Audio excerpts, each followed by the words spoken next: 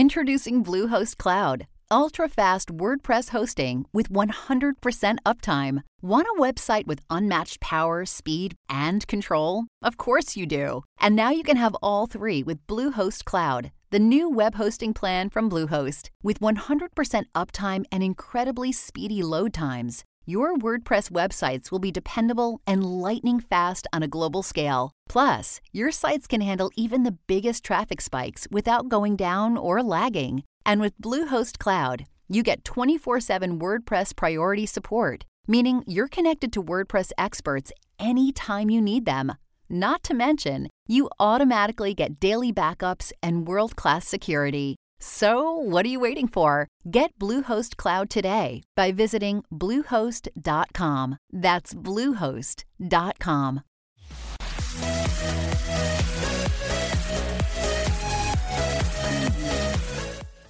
Hello and welcome to the Indie Incursion Podcast, your weekly podcast all about indie games. We bring you the indie games news that you might care about, I guess. If you're listening to an indie games podcast, you probably do. And we talk about some indie games over on Kickstarter.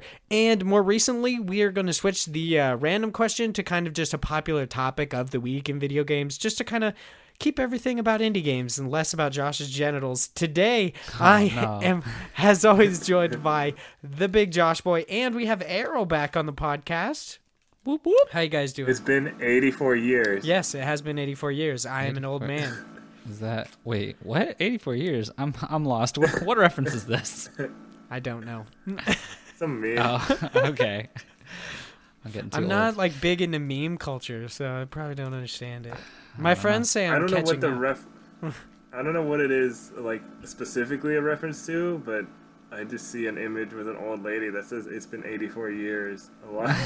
Jeez. Okay. All right. Oh, it's been a hot minute. Well, we're all old men, clearly. Anyway.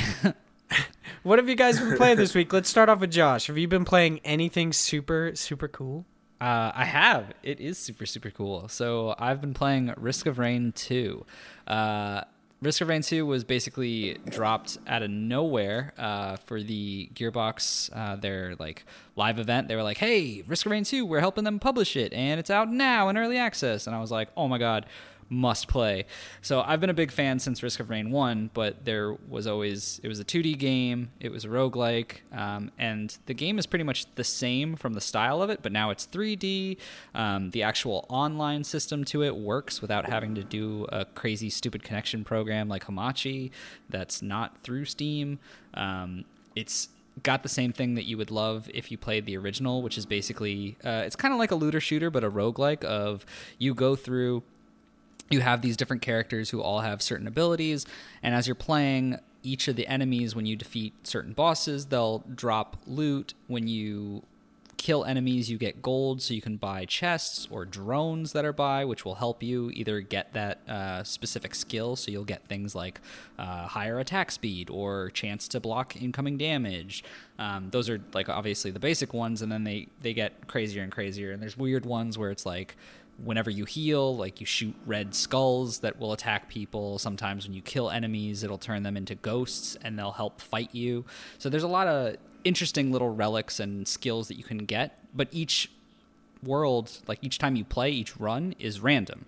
So it's always going to go through the same kind of list of worlds, but the actual loot that you pick up and the character that you choose and what, skills that you need for it will change each time, so it's all very random, but it's a lot of fun, and it's very fast-paced because basically it's a struggle between saying, do I want to take my time in each level and get all of the upgrades, or do I want to go quicker because the clock is ticking, where constantly every minute in the game gets harder, so the enemies will become harder as you basically waste time. So you want to speed through as much as you can, but pick up as much as you can. It's very fun, it's very fast and action-packed, and the fact that you can play it with 3 other people is awesome to me, because it's basically been me and my buddies every night. We've been coming home and basically getting on and being like, all right, let's play Risk of Rain. And it's good because it's like it could be anywhere from, depending on how good you are, a 30-minute to longer play sessions, but it just depends on chance and sometimes, if you're actually skilled at the game. But it's a lot of fun. And what have you been playing, Arrow? I've been playing. Well, I haven't been playing that much indie stuff, just because a lot of them come out this month for some reason. Yeah, that's SteamWorld but- Quest. Get ready for the tidal wave. Well, because I was at, what was it, 2 weeks ago now? I played like a handful of indies over at a GDC. You're cool. Including the upcoming, well, I didn't play it, but I got to preview it, the upcoming Moonlighter DLC. Ooh. So I've been checking out the companion update from a while ago, just playing a lot of Moonlighter at on the indie side of things, and then I just finished Devil May Cry 5 and started Sekiro, so that's fun. How many times have you died? Have you kept count? Is it a lot? In Sekiro, like, I'm still at the very beginning, so maybe like 5. Ooh, Oh, nice. A fucking pro. Have you guys ever watched Well, the it's- show on it's- AMC called Into the Badlands? Yeah, I love that. I need to. Season 3 just went up on Netflix. I need to start. Yeah, you should do the Watching that. opposite of when. So, like, when a Clipper gets kills, they mark it with a tattoo. When you die, you should get a tattoo. Ah. Oh god. Your whole body will be covered. It would really revolutionize Yeah. this gaming experience for you. No, but the thing, Sekiro, it offers you a lot more mobility, but you have, as a trade-off to that, you have a lot less health In comparison to what? in comparison to like Bloodborne and Dark Souls. Okay. Because like Dark Souls, you can be pretty slow because of the armor. Is there okay? So I know that in Sekiro you can get different like upgrades for your prosthetic arm and stuff like that. But you don't get any new armor or weapons, correct? You just use the one sword. I'm not sure. Like I said, I'm not super far, so I'm like I just got the first prosthetic tool, so I'll let you know, I guess. But yeah, indie games, Moonlighter is just so great, especially on Switch. I absolutely love Moonlighter. It's fantastic. Still gotta So try the it. the games that I've been playing, I have not been playing much. Just like you guys, sadly, I've got a lot on my plate you. right now. The only game I've been playing really at all was I decided to get back into Dragon Age Inquisition. And to be honest, I mean, I love the series and I love the game, but there's a lot about that game that annoys the shit out of me, like the quest structure with a lot of side quests. They're basically just all fetch quests. They made the, like, so each little map is like a sandbox map, and they're like, okay, now we have to like populate it with cool NPCs and side quests.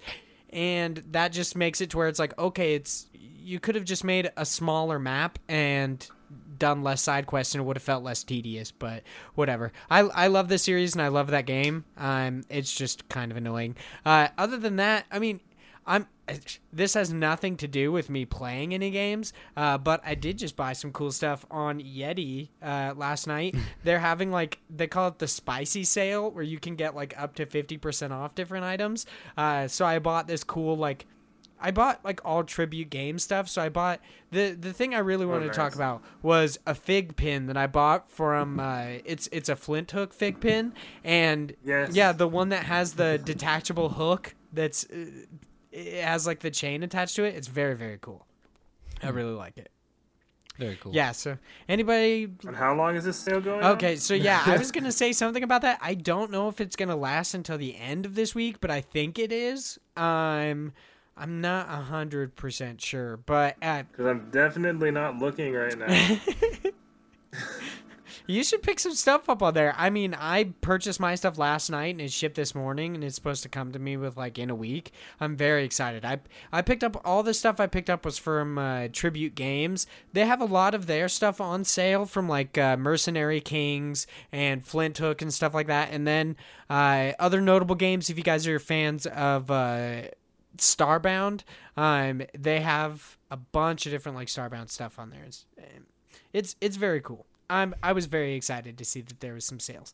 But I think it's about time that we get into the news, the main crux of this podcast. Our first article today, and guess what? I realized I totally messed this up. So before the podcast, we talked about how Josh could talk about Risk of Rain, and we could just go right into the news story. But I had Josh go first, and the Risk of Rain news story is second. And yeah, so it'll be fun.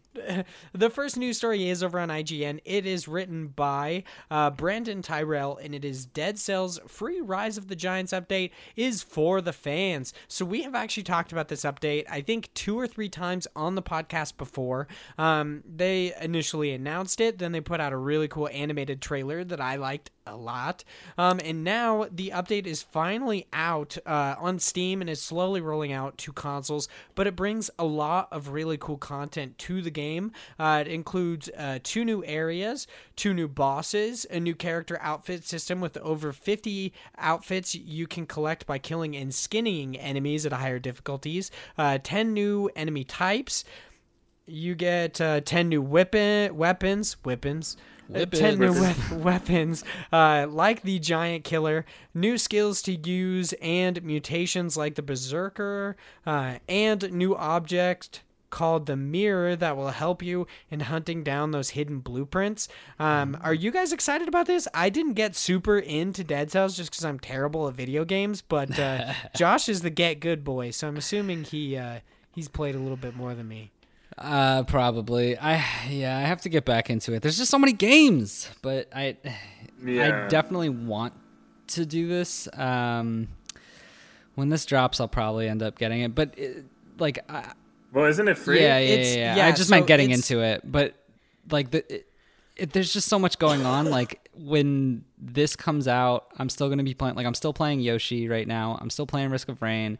I know that in like the end of this month, SteamWorld Quest is coming out. Like I've got my plate pretty full that I don't know if I'm going to jump right into this. I also want to check out the Enter the Gungeon stuff that's coming out. Like there's a... Oh, and then Katana Zero is coming out too. Yeah, like this is what I'm saying. It's really like there's just so much stuff. So this will probably be on the back burner for a while. I think it's good though because I haven't been in it for a long time. So when I come back, there's just going to be so much content, which is, pretty sweet. But what do you have Dead Cells on? What do you play it on? I play it on PC, the Nintendo of course. Switch? Oh, you play it on PC? PC. PC. I was going to say the nice little caveat to it is if you play it on consoles, it's not out for you yet. It's slowly rolling out to you. No, but I have it right now, and I should be playing it. I play it on PS4. There you go. Errol won't have to worry about it. He's got a while, I guess.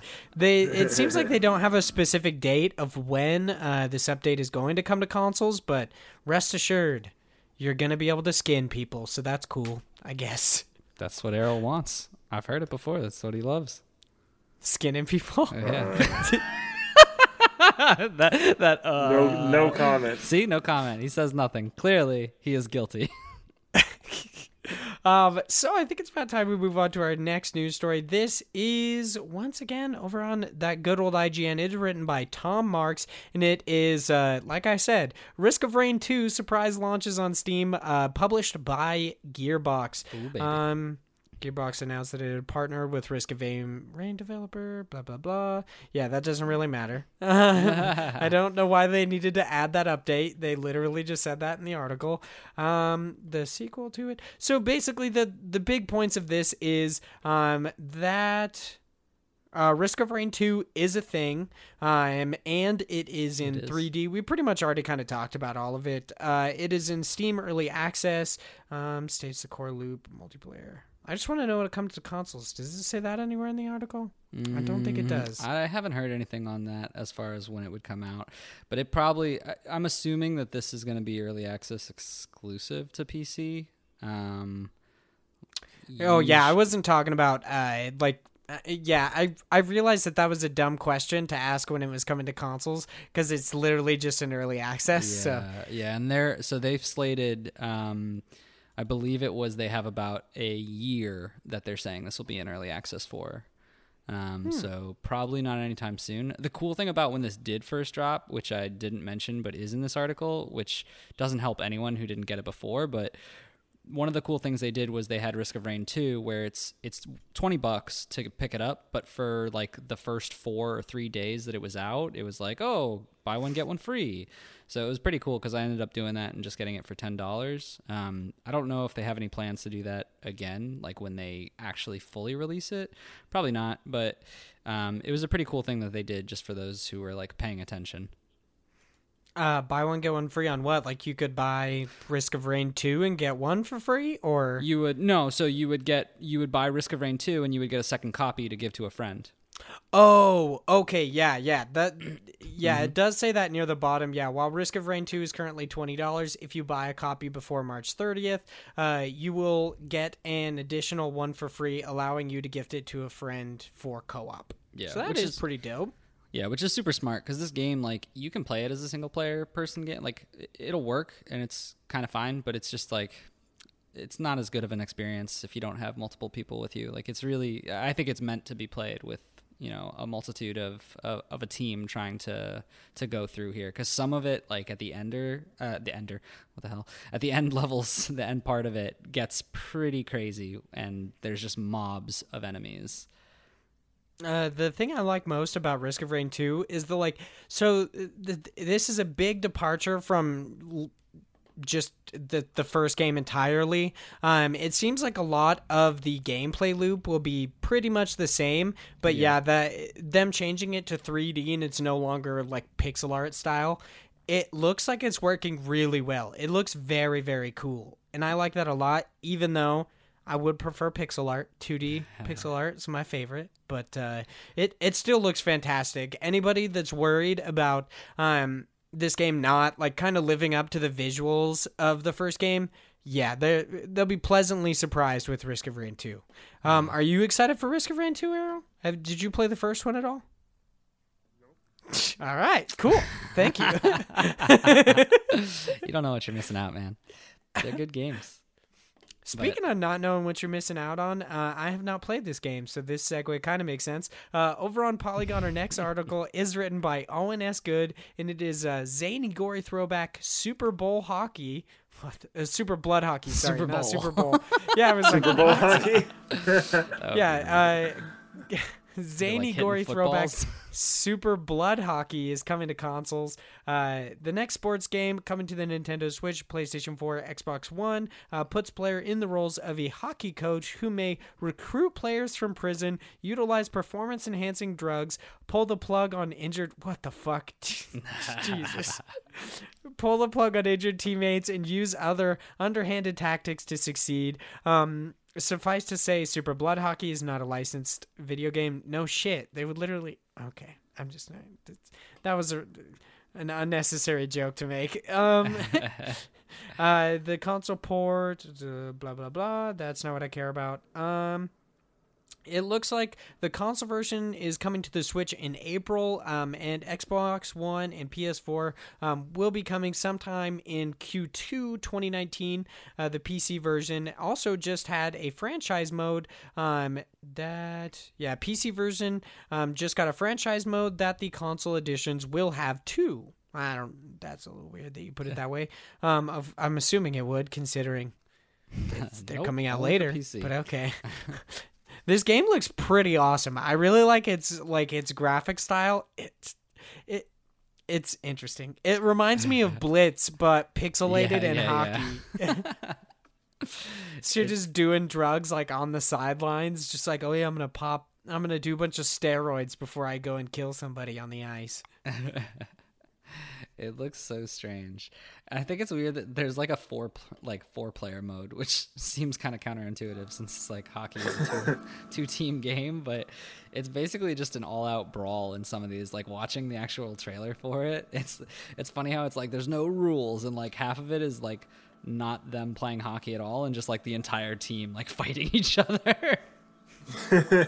I mean, that's what hockey usually turns into at the end. Right? I fucking wish. No, it never does. It's so depressing. Yeah, I've gone they to don't like do that anymore.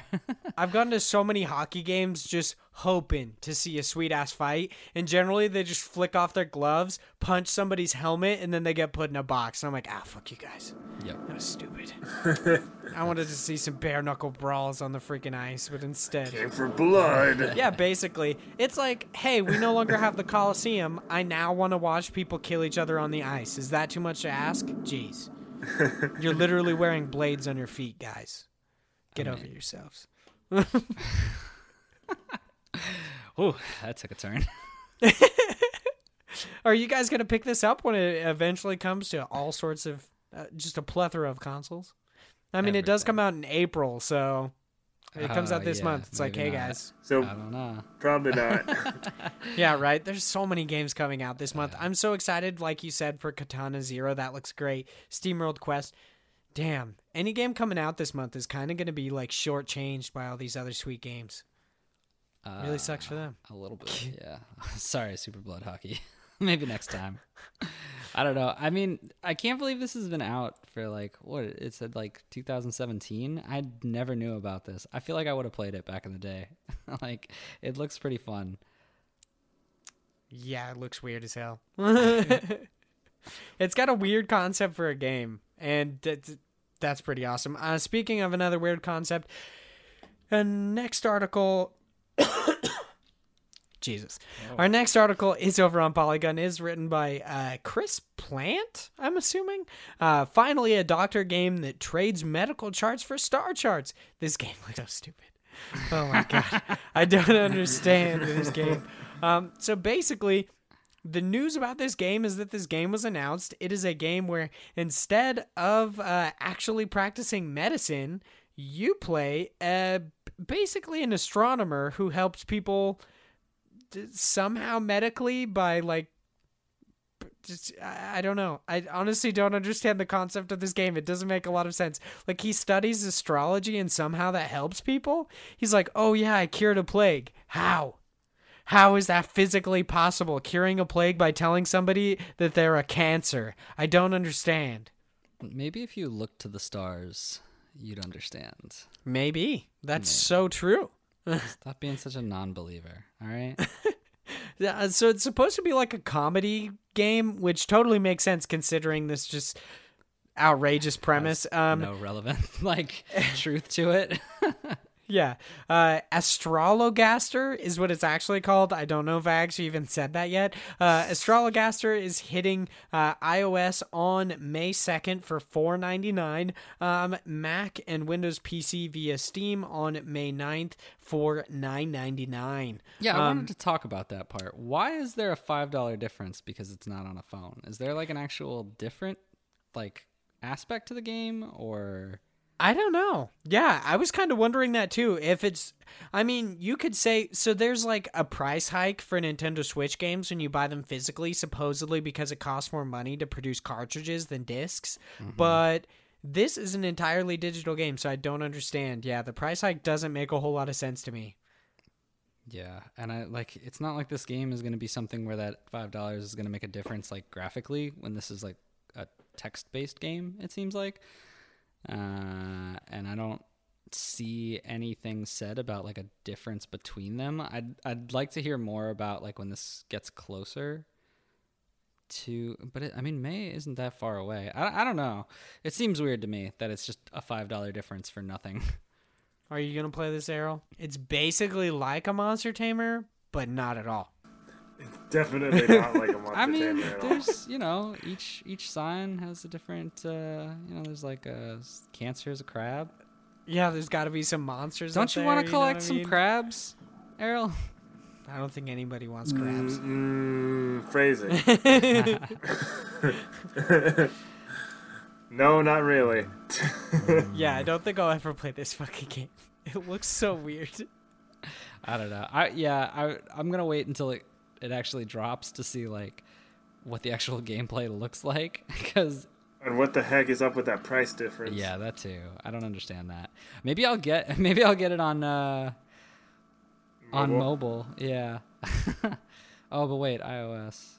No, never mind. Nope, can't even do that. They don't have it for Android. Oh yeah, that's also Yeah. weird. Just iOS exclusivity It's only for the iOS. mobile I was gonna version. say because I have that sweet Google survey money. I'm at like $4 now. I could have got this game. All the way up to $4. I know, man. Damn. Giving out all that personal information is really paying off. You know what I'm saying?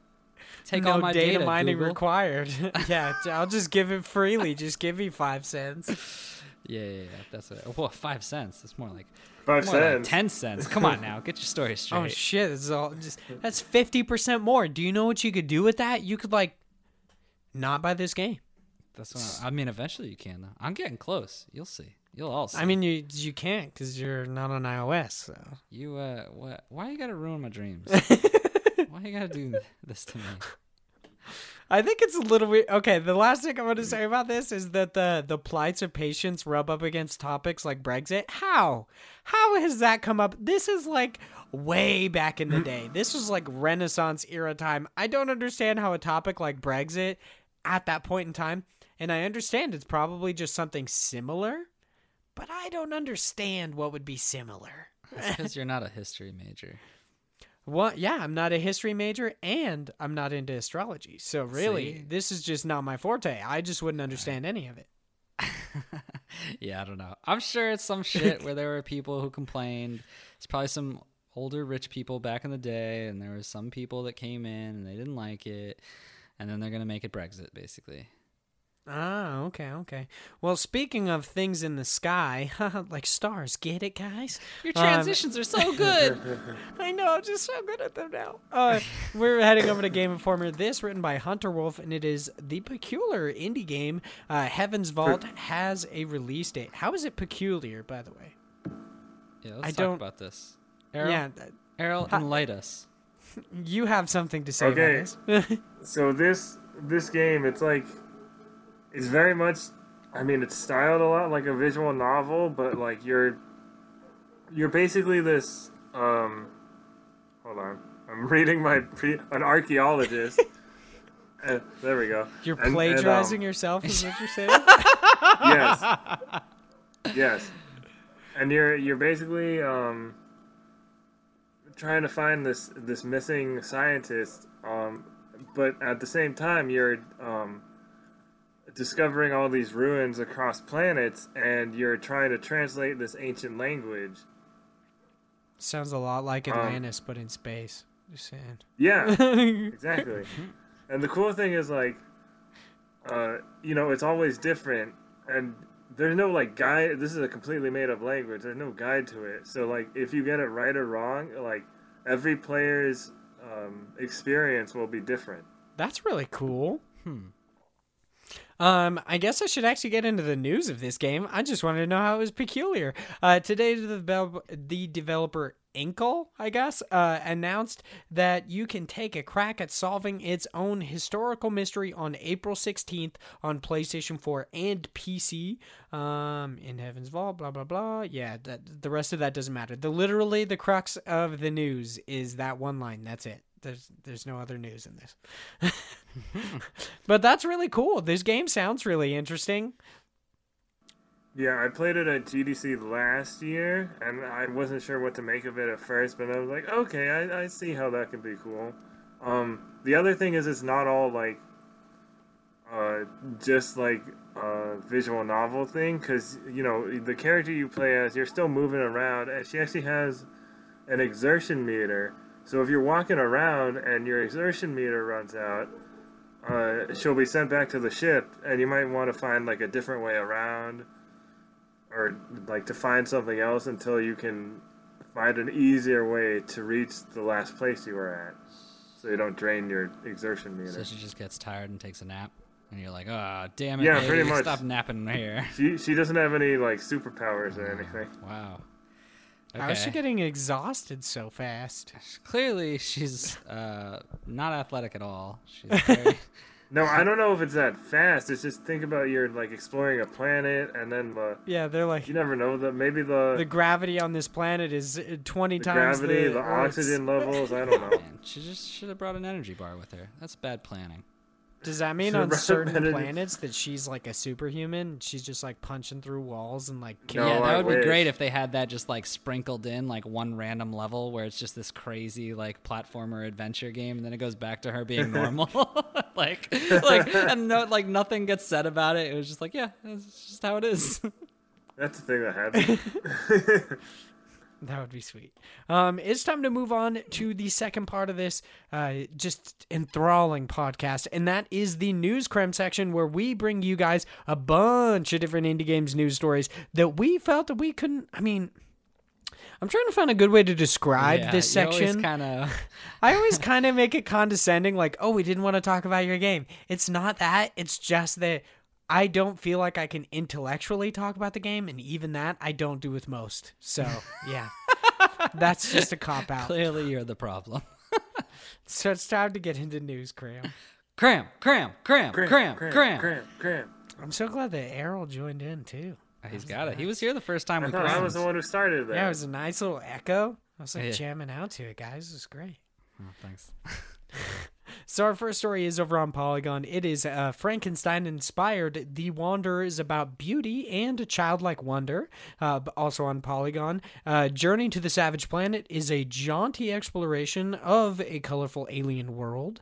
Next up, we got over on usgamer.net, Panzer Paladin draws inspiration from 8-bit Black Sheep, like Zelda 2, The Link's Awakening. I got really confused. Well, no, reading no, the not title of not this. that's No, not The at all. Adventure of yeah, Link. yeah, The Adventure of Link. That's why I got confused myself. I was like, wait, what? Yeah, What did no, I just say? reading the title of this, especially not knowing what the game was, I got so confused. I was like, 8-bit Black Sheep, Zelda 2, Adventure Link, Panzer Paladin. And I was like, there's so many names in this title. I was like so confused. It's about Panzer Yeah, it Paladin. should have been a shorter title, probably. Panzer Paladin does look It's a really good, cool, it's a great read, though. Yeah, it's a very great read. Yeah, I also really am excited for the game. It looks fantastic. Yeah. Speaking of things I'm excited about, the next one over on Newscram is Hyper Light Drifter TV series in the works from creator Alex. I'm assuming that's meant to be Alex Preston, and Castlevania's Adi Shankar. That is over on Polygon. I'm so excited, guys. Did they say where You're it's... excited to see probably a gory anime of frogs and mice killing each other? I fucking hope so. So it's the reason we didn't actually talk about it, however big of a Hyper Light Drifter fan I am, the fact is this article has very little news in it. It's basically just the announcement of the TV series. They even say in it that they don't know like what they're going to do. They don't even know if people are going to talk in it, because that's a big thing in Hyper Light Drifter, is that nobody speaks. There's no words in the game. It's just entirely up to your interpretation what the story of the world is. So I'm very excited to see how they do this, but they did assure everyone it's going to be cool. So Did they? I'm very excited. Yeah, like they have to do that.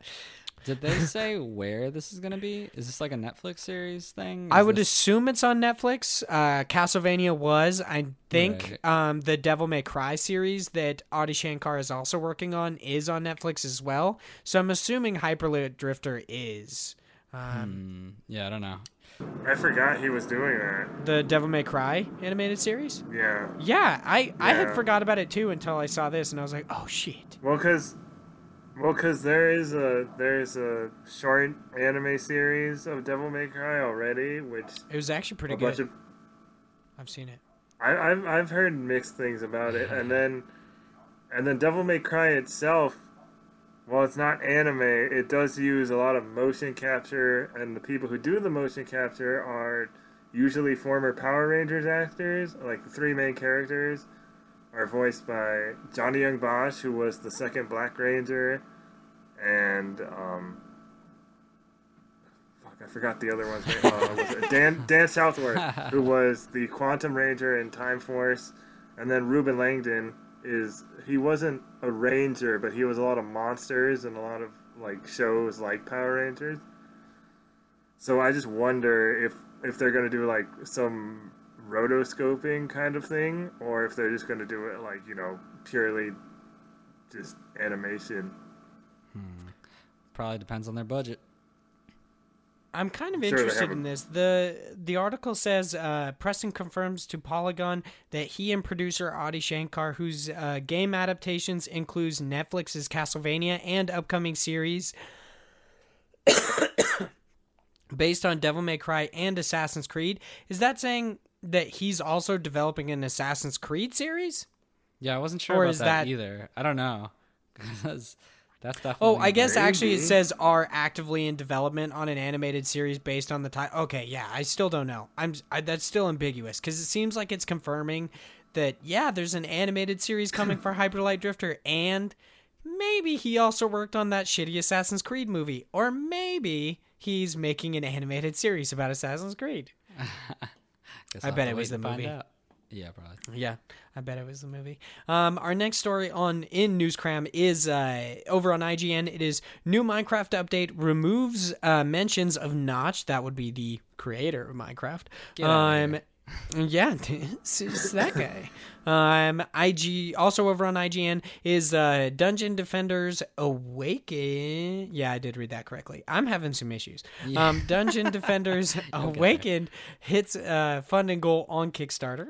Over on Game Informer, we've got Hob coming to Switch, Torchlight 2 coming to consoles. That was just a weird way to do that. Torchlight 2. Hob. I actually really like Hob. It's my PlayStation theme. I'm not even joking. It's a good game. It's a lot of fun. Should I actually get okay. it? What is it? Oh, the different opinions. I don't know. I was just Freaking Errol, dude. wait, okay. It's okay for a Zelda clone. A Zelda clone. Oh, okay. It's not a no. It's very heavily inspired by Zelda, but like it's good. I didn't like it that much, but that's just me. I just like the big robot arm. It's really cool. Yeah, that was cool. Basically, you lose like a little bit of spoilers. You lose your arm like 5 seconds into the game, and a robot gives you his arm, and it's really cool. I really liked it because I just like people with big arms, I guess. Our next story in Newscram. Oh, by the way, I just remembered I need to say this. So last week, I think either on the podcast or off the podcast, I told Josh about how Podcast Beyond now does a segment similar to this, but it's I thought it was No, you did. That was on. Yeah. I thought it emailed was about called it. News Cram. It is actually News Crunch, so don't worry. Yeah, Okay. did not. So they copy eat their us. news instead. Yeah. It's not. Cram it. Don't worry about it. So over on Game Informer, We'll let it slide this time. I know, just gonna have to go after Jonathan Dornbush, dude. You'll be hearing from our lawyers that we don't have. Whoa, man! They don't need to know that we don't have them yet. Yeah, you're giving away all our secrets. We clearly have lawyers. Get out of here. So our next story is over on Game Informer. It is you'll want to sell your soul to the devil for these Cuphead construction sets. I don't know about that. It but looks so they are good. pretty cool looking. Didn't you say they were sold out already? Yeah, they are. Yeah, I looked at like all of them, and they're. I bet you, sold out, so. what's her face? Lily Zaldivar of GameSpot, who's like the biggest Cuphead fan ever, probably just bought all of them. You're telling me that she's a bigger fan than Boss Baby Barrett Courtney? Come on, dude. What's up? Yeah, I think she's a bigger fan than Boss Baby Barry.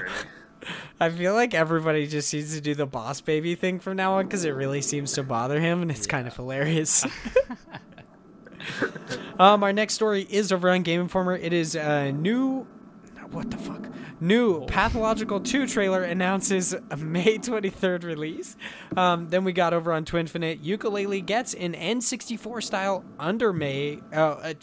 Make under. Yes, make under. Make What is my under. issue, dude? I don't know. Yeah. I don't know. Have the same issue every week. Just reading aloud it's my Achilles heel, among other things. Yeah, it's a 64-bit freaking downgrade, so it looks ugly. It's It fun. looks terrible. What were they thinking? There's a reason why. You turned into the angry video game nerd. What What were they thinking? No, I mean, come on now.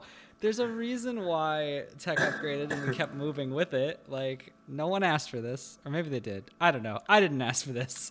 Hey I'll yell man, about haven't it. you ever played like those humans in GoldenEye? They totally still hold up. Oh, yeah, they sure do. I love fighting. They obviously do. like, They were ported into boxes. Spider-Man, dude. Haven't you seen them? Jeez. I don't know. Get your head out of your ass, guys. Look, the point is, it looks ugly as fuck. It like I tried It to looks terrible. watch it, and I was like, this hurts my eyes. I was like, I would never play. I would turn this off or turn this on, and immediately be like, yep, that was great, and then turn it right back off. Like, no way. The next story on in Newscram is over on Twinfinite is Agony sold over 160,000 copies on PC, PS4, Xbox One, and a PlayStation 4 patch releases today. Also on Twinfinite, I don't know how to say this guy's name. Dario Argentino? Probably Yeah, Argento. Dario Argento. Oh, okay, there you go.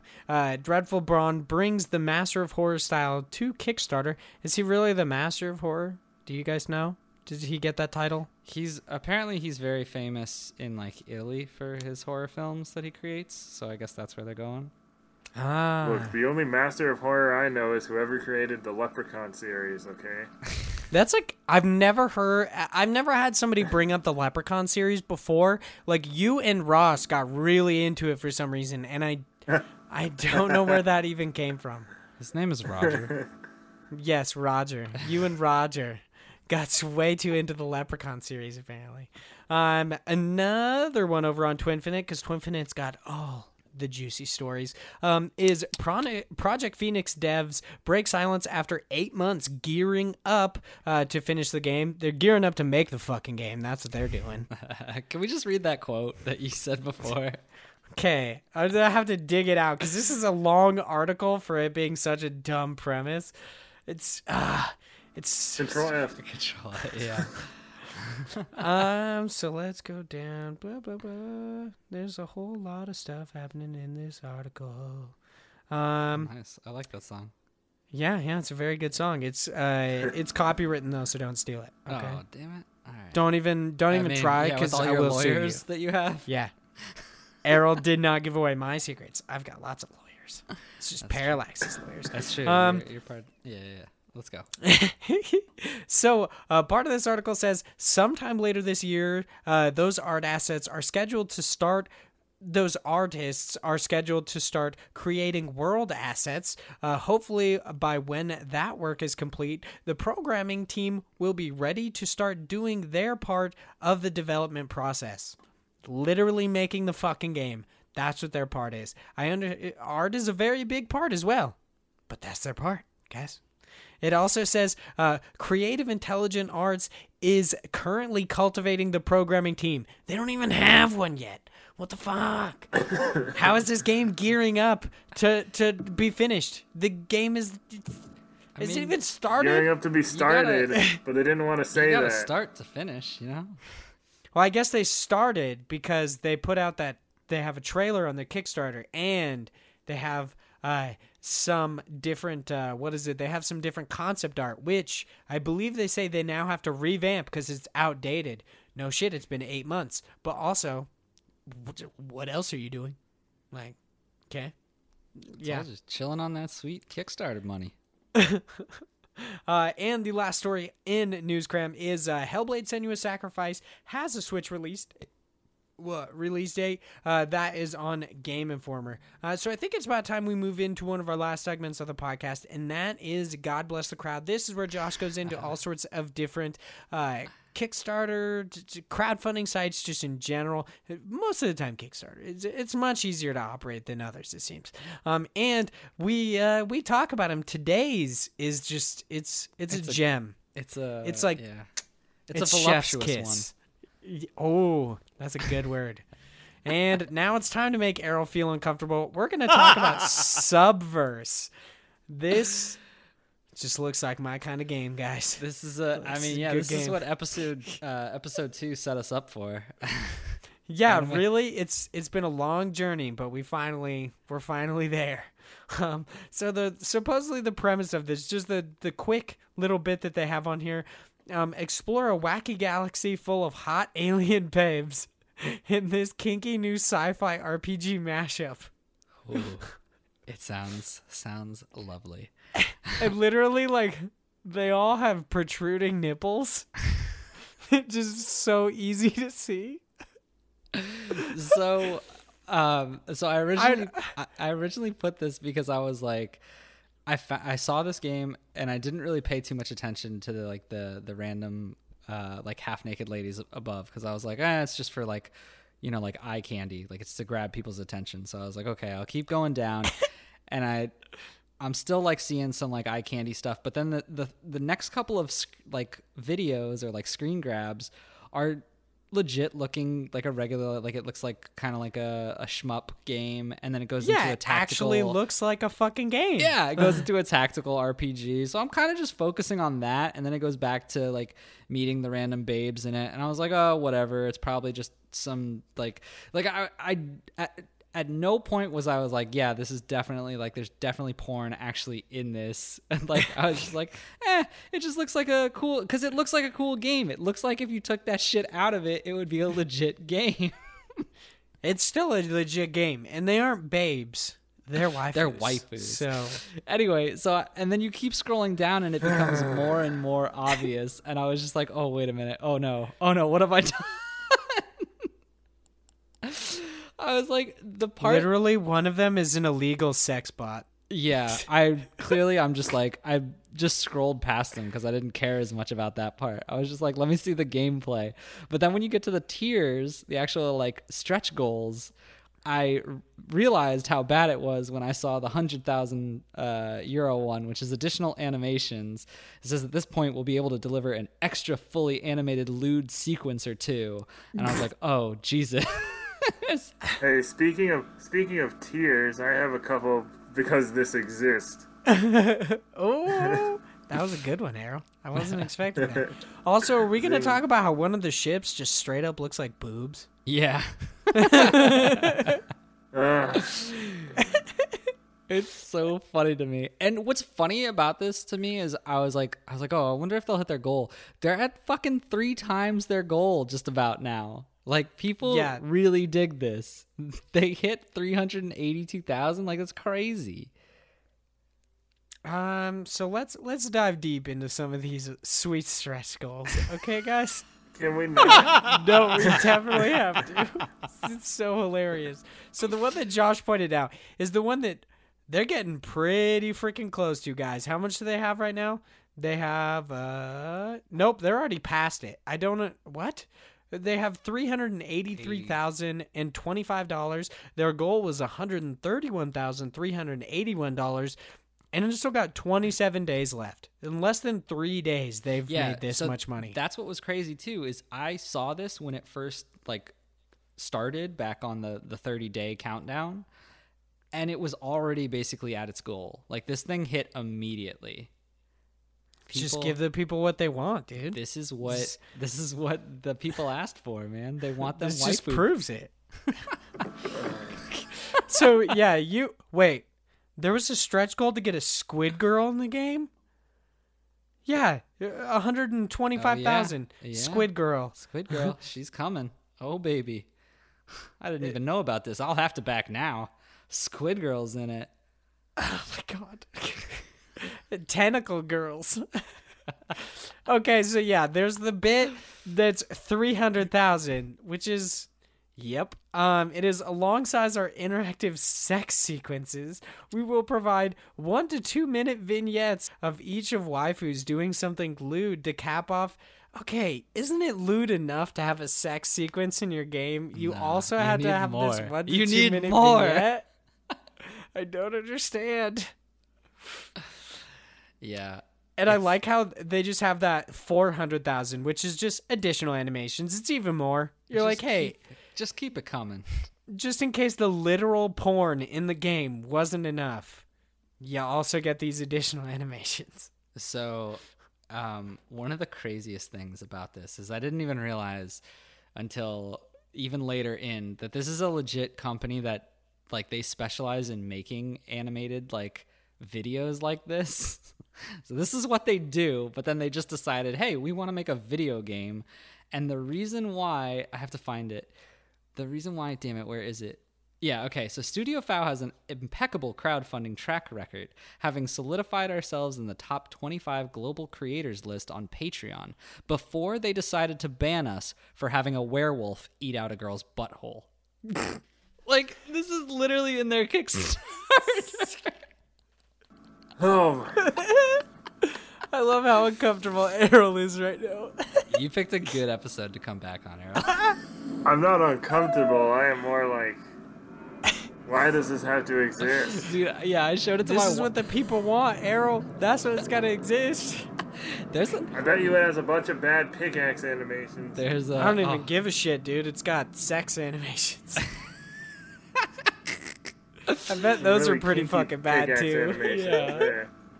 I showed this to my wife. She's like, what are you gonna talk about on the podcast this time? And I was like, I found this game, and she's like, oh my god. She's like, what is that? And she was so grossed out by it. She's like, are they gonna make it? And I was like, yeah, they were already hit like three times their goal. She's like, people are disgusting, and she just walked away. She's like, people are disgusting, and she goes under a Steam She goes wish and list, and backs she's it. like, add it to the cart. She's like, what's the highest tier I can get? Yeah, your wife was the geez. last one who got the $750 or the space whale? $985. Yeah, the space whale one. Design a love scene of your choice with an in-game waifu. Well, I'm glad it's at least with them. Jeez. Yeah. Yeah, it's just them. They get to be a character. Yeah, I wouldn't want to have be a character in this game. I love the $230 tier, the Studio 69 VIP. Exclusive Studio 69 DLC for your subversive game. It's a thing. It is a thing. Oh, it's quite a game. It's gonna rear up to be, and it'll be there because it's already backed. Do you think IGN will be forced to review it? I hope so. I can't wait to see what they give it. I hope they give it 10 waifus out of 10. I'm not even joking. I actually hope that big sites like GameSpot, IGN, just all sorts of sites actually review this game. And that would be hilarious if it somehow was amazing and it was contending for Game of the Year. This is what I'm saying, though, is like, I feel like it would be a legit game to play. It seems interesting that it's that shmup that goes into tactical RPG. I feel like I would be down to play that game, but there's no way I'm ever going to buy this because of the waifu shit. Okay, so there's a part of it where it says, discover side quests and complete them for loot purchase, upgrades, and awesome stuff for your ship, like nudie magazines. I love and hate this at the same time. What the fuck? Kamikaze laser dick ships? What is happening in this game? Oh, damn. I wonder if there are any werewolves eating buttholes in this. Maybe. Obviously not, dude. They're trying not to repeat the past. They're trying not to get kicked off Kickstarter as well. Oh, that's true. Yeah. Wow. I don't know. Apparently Kickstarter's okay with this. Yeah. They obviously don't care. I noticed, though, it's not one of the tagged games or projects that we love. That's wonder bullshit. why. Yeah, dude. That's total horseshit. They obviously deserve it. They have reached this astronomical goal in 3 days. Yeah, but Kickstarter doesn't love it. Yeah, they've made their amount goal every day that this has been out. And just imagine how much money this fucking game is going to make. It's outrageous. So many animations. Jesus. I'm going to need a break after this. God. This is a thing. So now I think it's about time for us to move on to something not waifu based. Our random question of the day. I can find another one for us. I mean, little does Errol know, our random question of the day is about waifus. So Oh, fuck. No. he just exits. He's like, sorry, my internet connection went out. Yeah, right. I have really bad internet, guys. I'm sorry. So our random question of today was something I wanted to talk about. So I don't know if you guys have read it. I haven't read it like extensively. I've kind of skimmed so far because apparently it's going to take like an hour to read this fucking article. But Jason Schreier put out an article about Anthem's development and kind of how it all came together. And of course there's backlash from like BioWare coming up and being like, oh yeah, and basically their rebuttal to it was not good. That's not really what I want to talk about. I want to talk about the idea that is brought up that should you include, basically should you factor in the way a game was developed into a review score? That has come up recently, mostly because of this. People have talked about how, like, if crunch is an issue in a game's development, if it should be, or just if there was a harsh development of a video game, if you should factor it into the review score. I wanted to know how you guys felt about that. Because, I mean, I'll tell you guys my opinion a little bit later, I guess, maybe. I don't have, like, a fully fleshed out opinion, but also yeah. How do you guys feel about that? Do you think that there should, like, it should be weighted in review scores, or do you think it shouldn't? That's a hard question. Yeah, it's a weird question. Because it's like, well, on one hand, you know, if the game is good, you don't want to give it a bad rating because, you know, that it helps the developers, but also how much does it really help the developers if the company culture is bad, you know? I don't... But, like, because the people at the top, as long as they get a good score, like, good reception, they're happy, but then they don't think anything has to change, but then you don't want to be lying about something just because the company... I think it's one of those things where you should always, like, it should at least be... It should just keep being mentioned, and then people will get like, you know what, we need to, like, maybe if you keep mentioning it, it's like, maybe we need to change something because people won't stop mentioning this. So just the factor of it being annoying. I feel like it could work. I don't know. Yeah, I don't know. So I mean, there's a lot of issues with, like, the whole concept in general, and, like, what do we do about solving that problem? But I don't think mashing that with the game reviews is going to change anything. I mean, it might help, but I honestly, I don't think it's good, because what you're doing is you're giving someone who has an environment that's shitty. So you're saying someone who they're working under harsh conditions, and then you're at the same time also like penalizing them for the harsh conditions they were given. Like, yes, the game represents the company, but the developers and the people who are like working towards that, they're getting attacked. And someone like, you know, a giant company is going to be fine if they have one game that goes bad and then they change their ways. But these developers who are specifically on these projects, who get to say, like, hey, I was part of XYZ, if you're saying, oh, well, you're part of these, you know, bad review scored games, or you're part of these games that don't receive well, like, it's basically shitting all over their work that they've put so much time into. I don't think it makes sense to keep that as part of something that they get impacted for twice, if that makes sense. Like, they're already getting shit on at work because they have harsh conditions. Why then attack them for the product that they created? Like, at the end of the day, yeah, it's the, you know, the company that is the kind of owner or the household for that game, but it's the people who actually created it, and those are the ones who actually should be getting the credit for the game. So I don't think that's a good way to rate that into perspective. I think it should be more of something where, you know, kind of like what Arrow's saying, of like, this is something that needs to be talked about. And I think it's also something that not only we as people need to, you know, be aware of, but also that the people in those seats need to also be able to push back. And that's kind of a shitty way of putting it, because I know there's some people who say, like, oh, well, people can't do that because they have to, you know, put food on the table and whatnot. But, like, at the end of the day, it really sucks. But if I don't have a good way of providing, and I'm also in such a harsh condition, like, things need to change. That's kind of why, you know, some people are pushing for, like, the whole, oh, we should have unions in the gaming industry now. I don't know anything about unions. I won't talk one way or another, but I think there's definitely avenues that we should be taking, because clearly things are not working. We've had so many blow-ups from different companies, but I don't think saying that the game itself has to be attacked is the right way to go about it.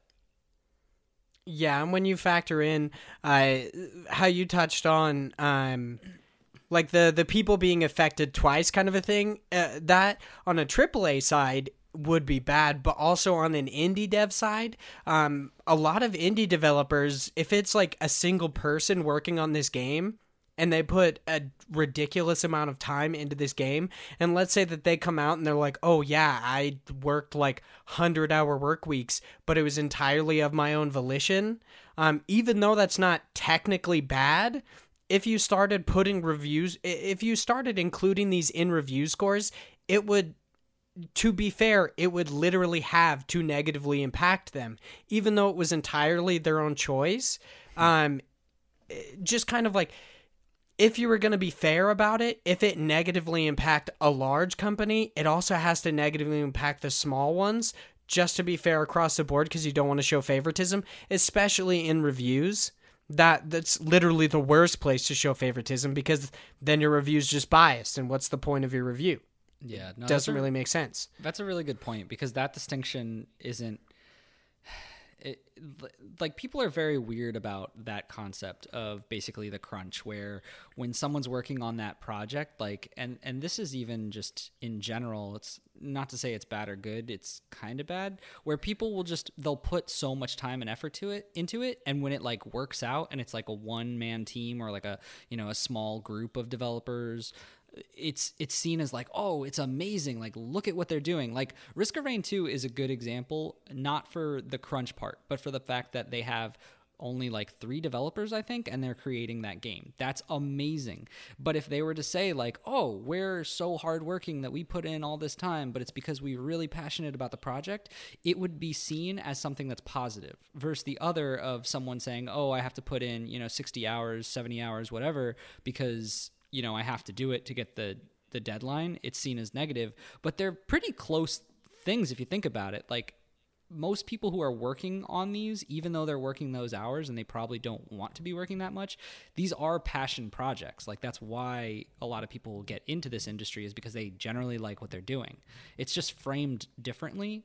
And to your point, I'm pretty sure if we started doing that, where we rated games based on the process that it was made, they would not be rated on the same scale when it comes to those different concepts of, is it just a passion project or am I being forced to do this?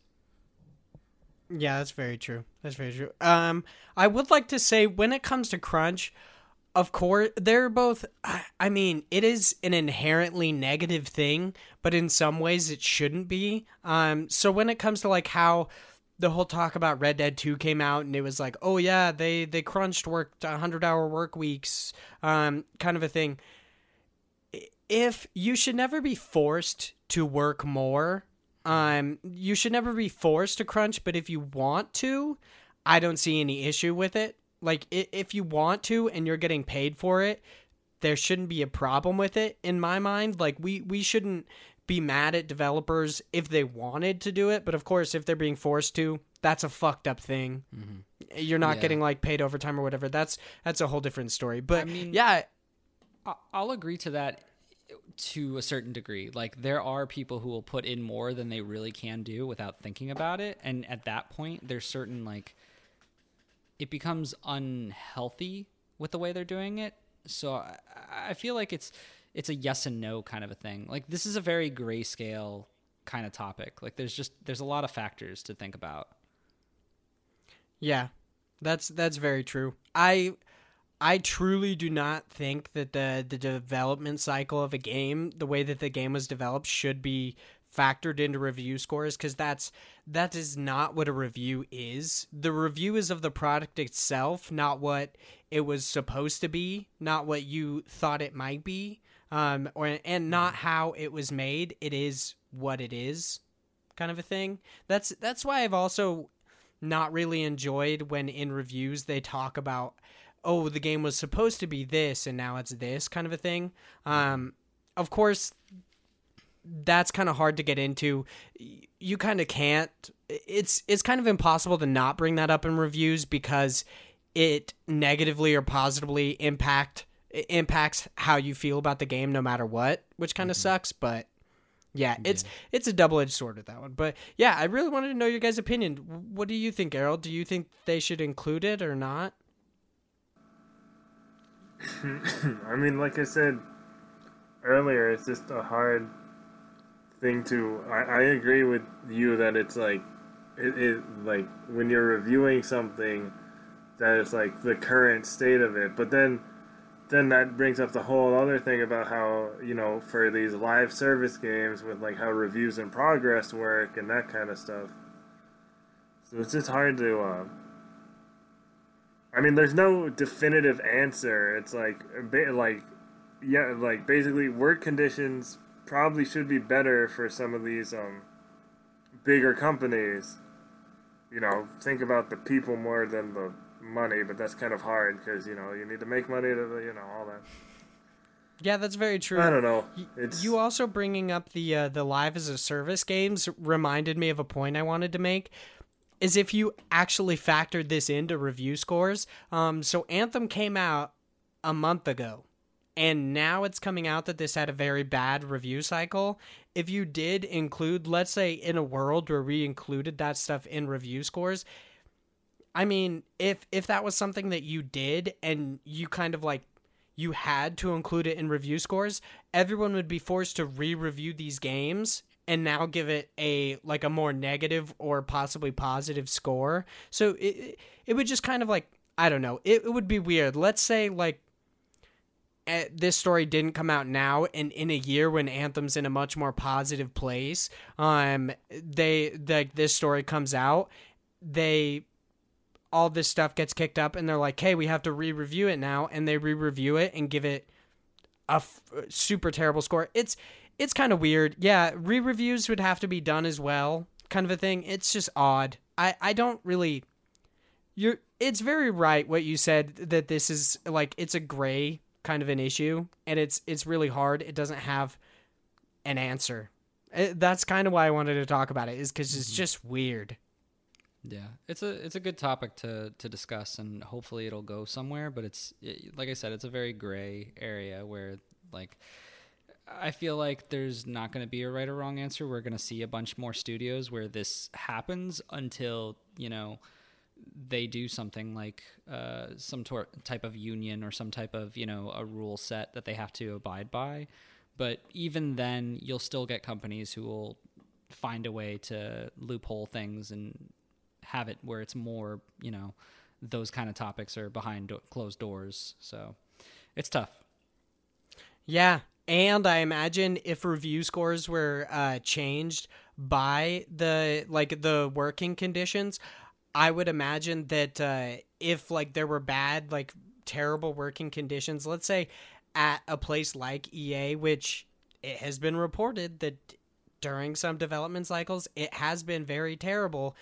You would think that they would go to like really crazy lengths to keep these stories from getting out, which I would assume would much more like it would negatively impact the developers even more than talking about it later. Well, did you see what they said, what they told the employees after the story came out? No, what did they say?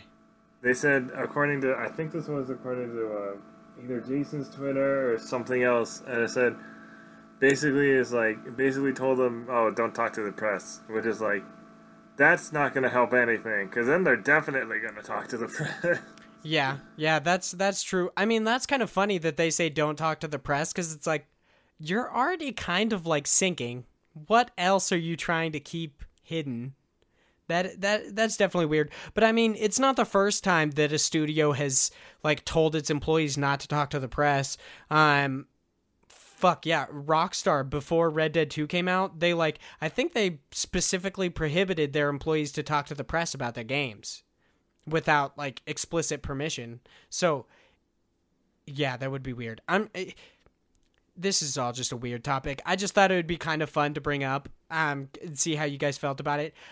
I don't think that it should be included and weighed in review scores, but like you said, it definitely needs to be talked about all the time, and it needs to be like at the forefront of our consciousness as gamers, that it's like, yeah, people make these games and their lives need to be better, kind of a thing. It's, of course, if they want to crunch, if they don't necessarily care, that should be their prerogative. They should be able to do whatever they want. But I mean, that's why I'm just saying I don't think that they should be forced to. But yeah, That was a fun conversation, guys. Thanks for popping in there with me. I don't know where I was going with that. I think that's about the end of the podcast today. Thank you guys so much for listening. If you're still listening, that's just great. That's awesome. If you're listening at all, that's sweet too. If you guys would like to chat with us outside of the show, you can follow me at Hyde Legion on Twitter. You can follow Josh at _George90, and you can follow Errol at Errol M on Twitter. Isn't that right? Wow, sweet. go. Boom, dude! I freaking got it. Yes. If anybody else comes on though, I'm not going to be able to do it. It's not going to happen. Thank you guys so much for listening. Of course, this is episode number 24 of the Indie Incursion Podcast, your weekly indie games podcast, and that's about it for today. I hope you guys have a fantastic day. Bye, guys. Later.